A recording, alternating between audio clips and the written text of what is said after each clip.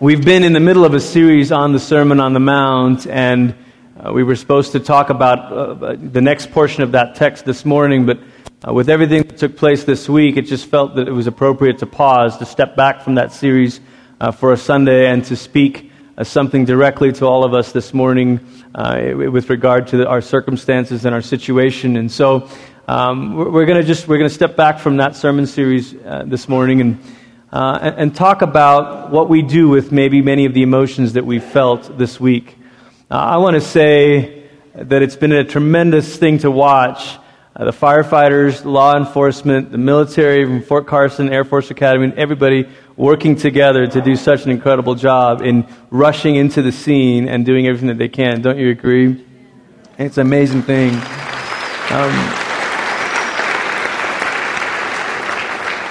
And I don't know if anybody's here that represents any of those groups, but if you are, maybe a little hand. Okay. Well, if you see someone or you know someone, I know last night that people lined the streets as the shift change was happening between the firefighters, and that stuff, it just gets me every time because you've got people who are standing there defending homes, protecting our city, flying into the smoke, and it's a remarkable thing hearing the coordinator for the National Guard saying it's a joy to be serving Americans, and I think it was a wonderful, wonderful thing. But with all of the events, the way it kind of escalates so quickly, we were sitting in a staff meeting on Tuesday, and one of our staff members said, "I've got to go, there's a fire near my house." It was 2 days later that he discovered that he had lost his home. And we think about all of the different emotions that well up inside of us, even from a distance, maybe even watching the footage or reading about it. And we wonder, what do we do with this? What do we do with this as Christians? What do we do with this as people of faith?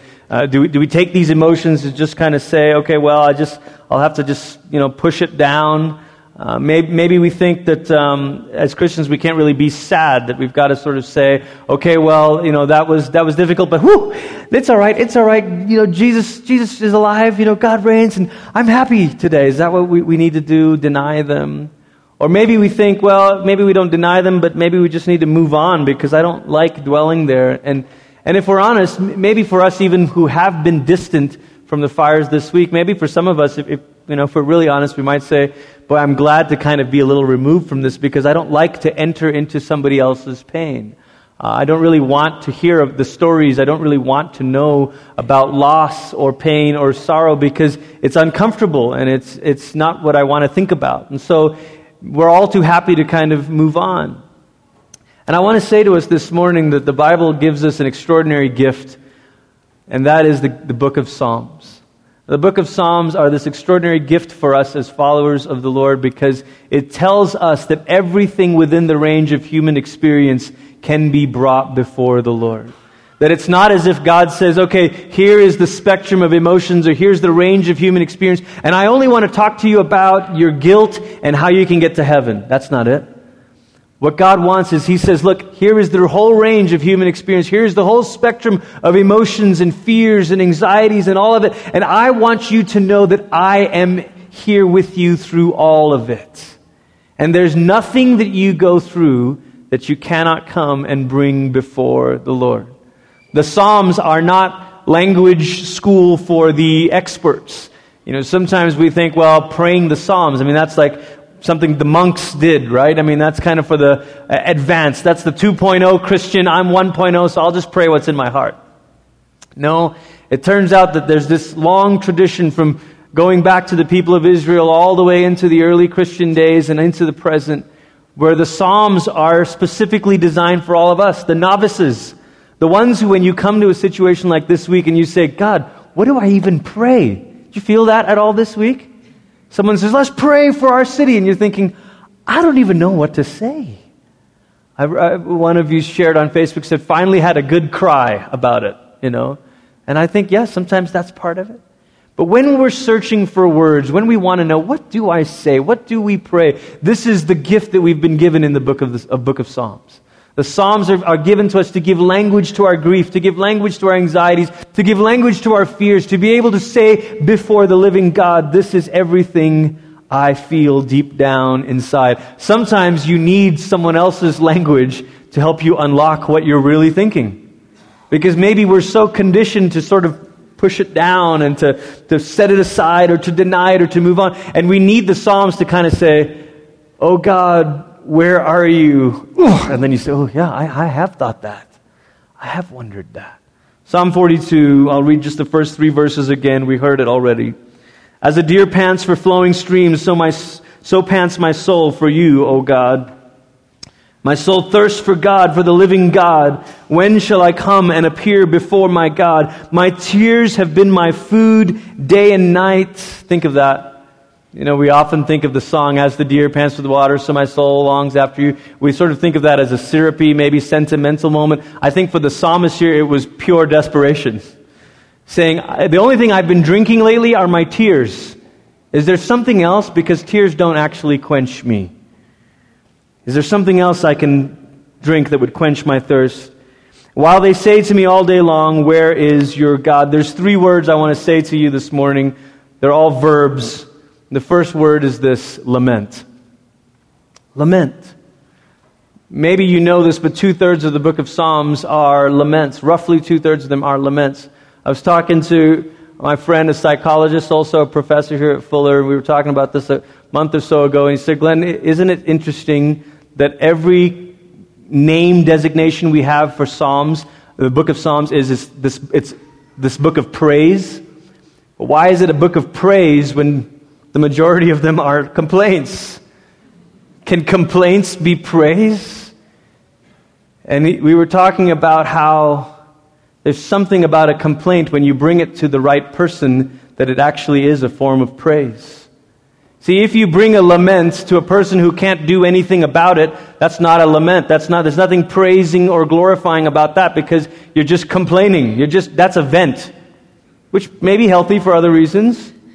But a lament is different. A lament can take on the form of praise because you're going to the highest authority there is. By bringing your complaint before God. That's why the psalmist says, when shall I come and appear before God? When can I talk to God? It's God I want to talk to about my complaint. It's God that I want to bring my heavy heart to. It's God that I want to bring my depression to. It's God that I want to appear before and speak with. And I think when you do that, when you come before God with your complaint, I think that is a way of Him being glorified. That's a way of Him saying, you do believe that I care more than anyone cares. You do believe that I am more in control than anyone else is. You do believe that I am sovereign and loving and good, and this is why you've come to me with it. My friend, the psychologist, was also telling me that for humans to attach to one another, to other personality, two personalities to attach and to bond, there has to be this freedom to be vulnerable. There has to be this freedom to say, okay, let me bare my soul. Here's what's happening. What chance do we have of intimacy with our Heavenly Father if He says, I only want to hear the good stuff. Don't you come to me with that heaviness. Don't you bring that sorrow. Praise. Turn that frown upside down. No, He says, I can handle it. What's on your mind today? What's in your heart today? When shall I appear before God? The psalmist says. And then he goes on and he says, you know what though? There's more to my lament than just me wanting to come and appear before God. The truth is, there's all these people around me and they keep saying, where is your God? Now, the thing about the psalmist saying that other people raise this question is I have to wonder if he's really saying, and sometimes I think this question too. Have you ever been there? Maybe this week. You're thinking, okay, God, we're praying. I'm rebuking winds, commanding rain, and it took 3 days. Where is your God? Shouldn't it be this kind of strange thing where no Christian lost their home, but only wicked people? That'd be, maybe there's something in us where we think that if I'm a Christian, surely this shouldn't happen. That's just going to make people say, where is your God? And the psalmist says, hey God, I got a lot of people asking me where you are. And if I'm honest, I'm kind of wondering too. The cycle of lament is not one that follows a linear trajectory. If you've read the Psalms, you don't often see this clean movement of, okay, the lament, and then praise, and then, okay, we move past that. In fact, if you read Psalm 42, it happens in movements. And so you'll see a lament, and then you'll see this refrain of saying, put your hope in God. Then he goes back to the lament. Then he goes back to the refrain of, but put your hope in God. Then he goes back to the lament, and you're thinking, dude, get over it. Except that that's not how we are built, is it? That it's not a matter of saying, okay, I got all that grieving out of me, I got all that lamenting out of me, now I'm good. And now it's only praise, Lord, only praise. But the truth is, life is such that we visit these things in cycles. And different things, unexpected things will trigger it. I have a dear friend who's a year ago lost his wife in a tragic car accident. He's taught me a lot about what grieving is. We've met together just about every week for the last year, and he's teaching me a lot about the different unexpected triggers that bring about lament. There's no such thing as saying, okay, I'm all done with that. And the psalmist says, this is the wave of it. It comes, and then you lead towards this place of hope, and then it comes back, and on the journey goes. The second verb for us this morning is the verb remember. Remember. The psalmist says in verse 4, these things I remember as I pour out my soul, how I would go with the throng and lead them in procession to the house of God with glad shouts and songs of praise, a multitude keeping the festival. What is the psalmist remembering? He's remembering worshiping with the people of God. Remembering the congregation. Why? What is it about gathering with the church? You know, I think it's a really fascinating thing to study how we are as human beings, that the embodied practices, the things we do together with one another, end up forming us and shaping us even more than a list of ideas. And you find yourself sometimes in moments of crisis just going back to these habits and these routines. And for the psalmist, the routines, the rituals, the practices that he's embraced are ones of gathering with the people of God. And so in his moment of despair and in his moment of grief, he's not saying, I remember the 3 arguments for why God is good. He's not calling to mind this brilliant, expository sermon from his pastor, but why God is still good when bad things happen. No, what he remembers is there was this thing we used to do. We used to gather with the people of God. That's why I think for a lot of us, sometimes in hard times, one of the first things we think of is we think of a song. And you think, I remember this song we used to sing. I remember what my family used to do. I remember how we'd get down on our knees. I remember how we'd open the Bible. And all of a sudden you start to remember, this is why we gather as a church every Sunday. You know why we do it? Because it's practices that form us. It puts us in the routine. It gathers us into this embodied ritual, and it begins to shape us. So even when you move beyond it, even when you're not in it, even when you can't come to church, even when you can't be with your friends, all of a sudden these habits are so in you that it's formed you, that you start to think of it and you think, I remember these things. I remember these things. I remember how we used to go to the house of the Lord. But then skip down with me to verse 6. The end of verse 6, he says, my soul is downcast within me, therefore I remember you. Therefore I remember you. He starts to all of a sudden say, okay, I remember being with the people of God, but you know what I remember? I remember the God of the people. I remember being with the people of God, but now I'm remembering the God of our people. The God who has been there. And he starts to list these specific names of cities, which to you and I maybe don't mean much. Jordan and Hebron. And you're thinking, well, what are these names and what are these cities? Listen, think of it this way. Where are those places and moments in your life when you say, you know what? I remember the God who saved me out of my life of sin when I was a young boy. I remember the God who turned this around. I remember the God who walked through that difficult hour. I remember the God. And all of a sudden, you have your own names of specific places and cities. For me, I can think of, as a 10-year-old boy, when we moved from Malaysia to America, my dad gave up his high-paying job and worked as a minimum wage janitor, making $4 or something an hour, so that he could put he and my mom through Bible school. And I can remember the night that my sister and I said, wouldn't it be nice to have a pizza? Which was a luxury for us at the time. And someone knocked on the door and said, "Hey, we were just moving into the apartment below you, and we ordered extra pizza for all the movers. Here's 3 boxes. Could you use them?" And we were like, "Manna from heaven." I remember that. I remember my father kneeling down to pray every Saturday morning. I remember waking up when he would blast the latest Hosanna cassette tape and start praying in tongues so that you couldn't even hear Don Moen's voice anymore. So loudly. It was so loud that my sister and I were forced to wake up and join. I remember God walking with us through that. I remember when Holly and I thought we were going to lose our first pregnancy. I remember having to rush to Buffalo General Hospital while I was on a tour with the Desperation Band in the middle of a festival and had to leave and run away because we thought we were going to... I remember how God saw us through that. I remember how we did have a miscarriage while we were away on a ministry trip in Asia. I remember how we had to rush home and cancel vacation plans and come back, spent Thanksgiving by ourselves because we were supposed to be with family, but now we were alone and sad.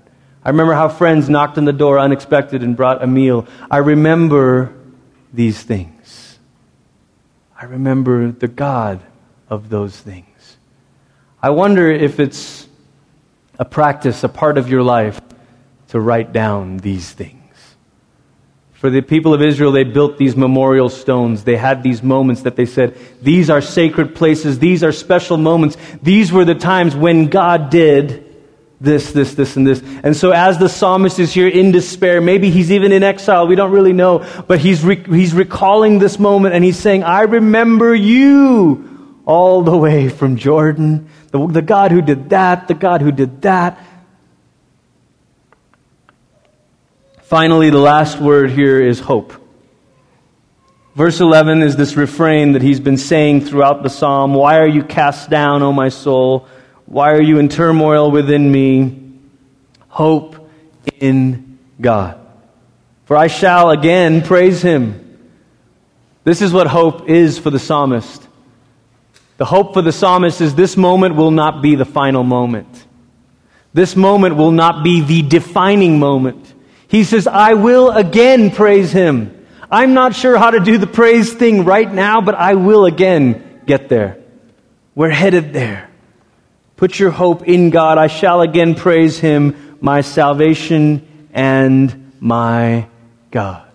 If you're the circling type, you could circle the word hope, but I would say circle the word in. You know, it's very different to have hope in something versus to have hope for something. When you think about disappointments in life, most of the time our disappointments come in life because we had hope for something, right? I had hoped for that job. I had hoped for this outcome. I had hoped for that raise. I had hoped for this thing or that I had hoped for.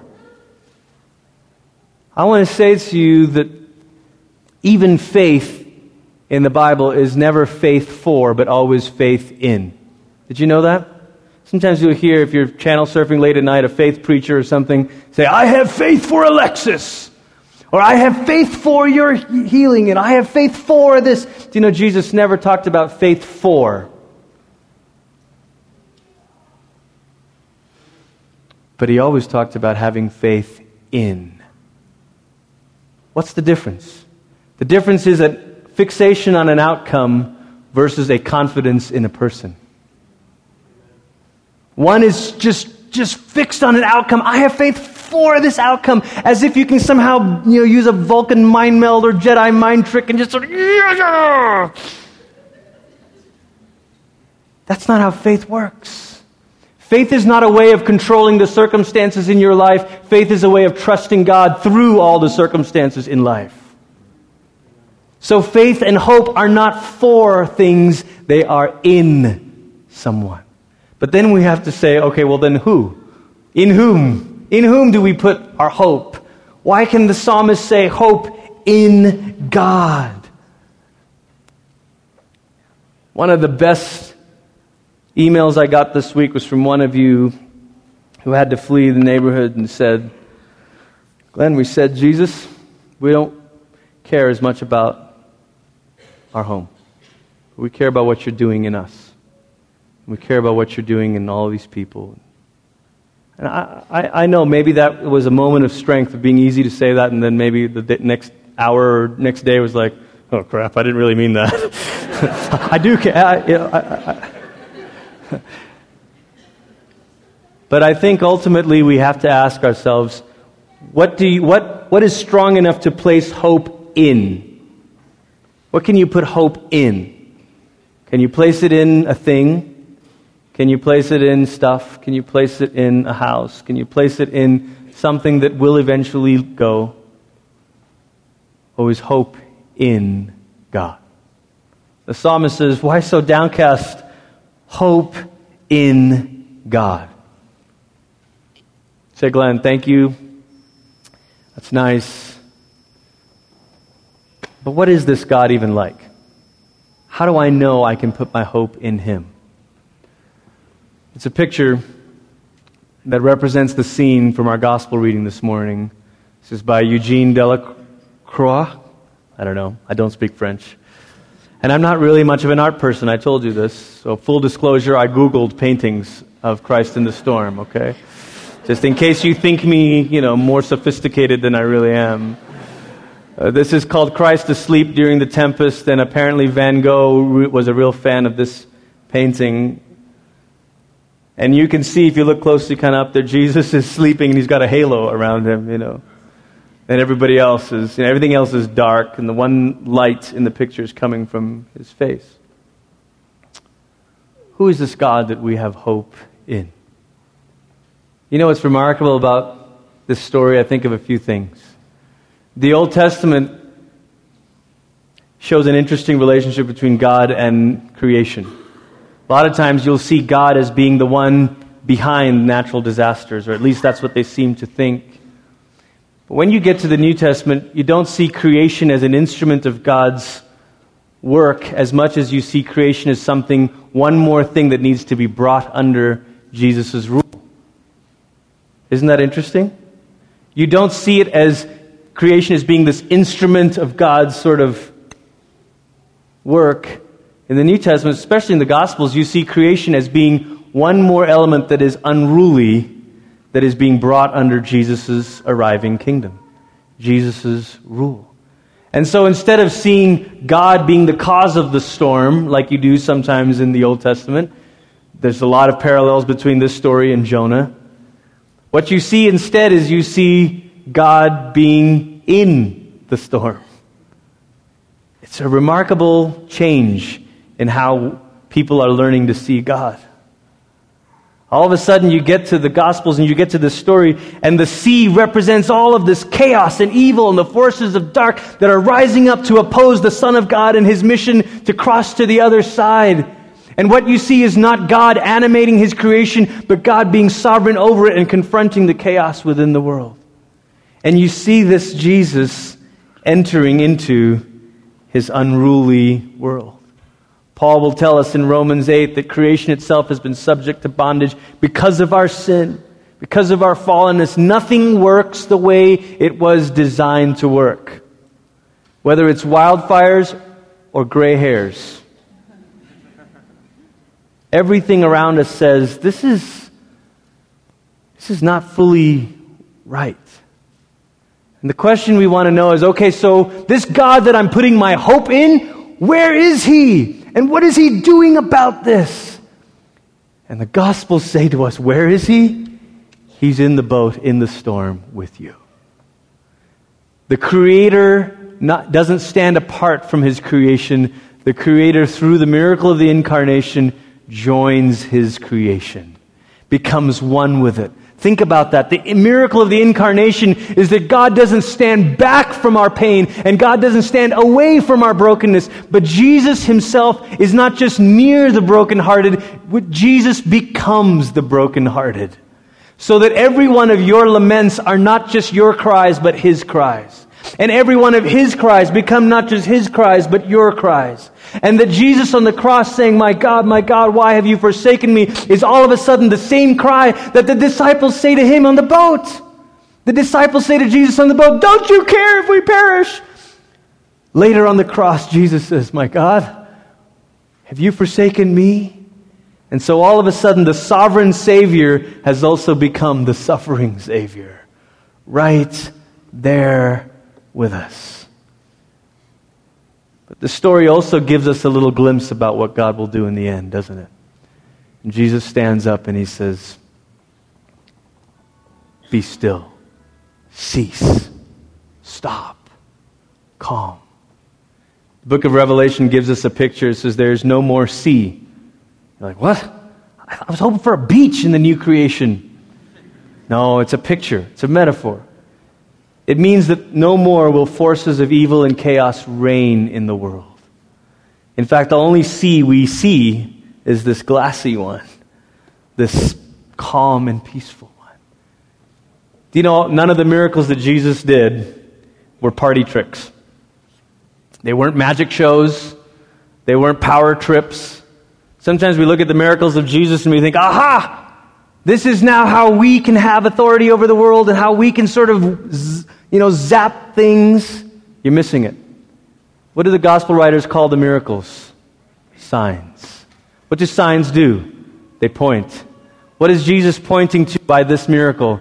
He's saying there's coming a day where the God who entered into his world, the God who suffered along with his creation, the God who was helplessly thrown around on a boat in a stormy sea, the God who helplessly cried out on a cross, my God, why have you forsaken me? There's coming a day where that God will one day set right everything that is broken and wrong with the world. Church, that is the God we hope in. That is the Jesus we hope in. This morning as we come to the table is a perfect place where remembering and hope come together. Where memory and hope come together. Where we look back to the past, but yet we're proclaiming a hope toward the future. The reason we do this every week, the reason we come to the Lord's table every week is not an empty sort of thing. It's to remind us of what happened on the cross. It's to remind us that the suffering, crucified God came into his world. It's to remind us that God didn't leave Jesus there on the cross or in the grave, but that God raised him up. It's to remind us that there is something coming that is better than what is.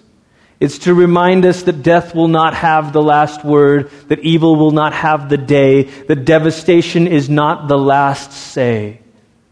It's to remind us that in the end, God will take everything that is broken and put it back together again.